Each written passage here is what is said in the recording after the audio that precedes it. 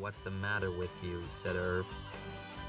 He spoke in a low voice and never took his eyes off the monitors and slouched down even farther into his seat, as if withdrawing into a shell to indicate that questions and comments were not welcome. On the screen, the boy continued, "You ain't seen no snakes. I mean, hell, you can't tell me you seen no snakes out here in no broad daylight." "Deed I did too, Jimmy," said the raw-boned boy right across the table from him. "You know, like it gets sunny late in the morning, toward noon. They like to come out here on the concrete strip over the depot, where it's warm, just stretch out for a spell. Saw one yesterday, big old rattler. Sucker must have been as big around as a gasoline hose." The big blonde let out a ferocious sigh. What are these people saying?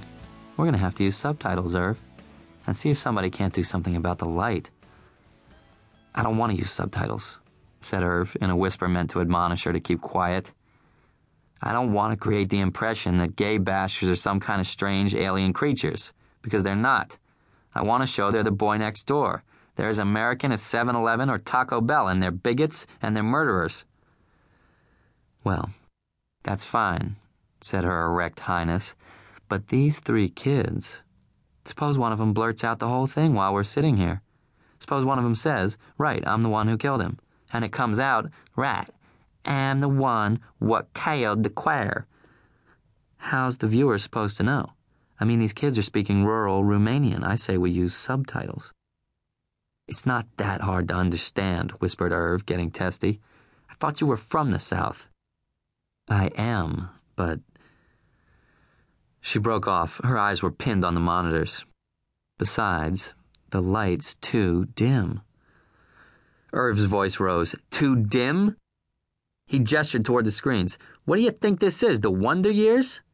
That's a dive, a saloon, a gin mill, a topless bar in Fayetteville, North Carolina, Mary Carey. I mean, Jesus Christ, that's real life you're looking at in real time, and that's the light that's there." "Fine, but considering we've already gone to the trouble of wiring the place, who's the field producer on this piece?" "Ferretti." "Well, get him on the line. I want to talk to him." "I'm not calling him in the middle of a live feed when he's monitoring an undercover operation." "I don't see what difference." "Shh," said Irv, slouching down still farther and concentrating on the monitors as if the 3 boys were about to say something pertinent. But it was just more redneck saloon jabber about snakes and God knew what else. Truth was, Mary Carey was right. They probably would have to use subtitles, but he didn't feel like giving her the satisfaction of saying so. He couldn't stand the way she was already saying "we," as if she'd actually done some work on this piece. Up until tonight, when she finally agreed to spend a couple of hours monitoring the feed with him, she hadn't done a thing. But obviously she was ready as usual to march in and take credit if the piece worked out. He had a very strong instinct about this piece. It was going to work out. And suppose he hit the jackpot. Suppose the 3 soldiers hung themselves right on that videotape. Who would get the credit?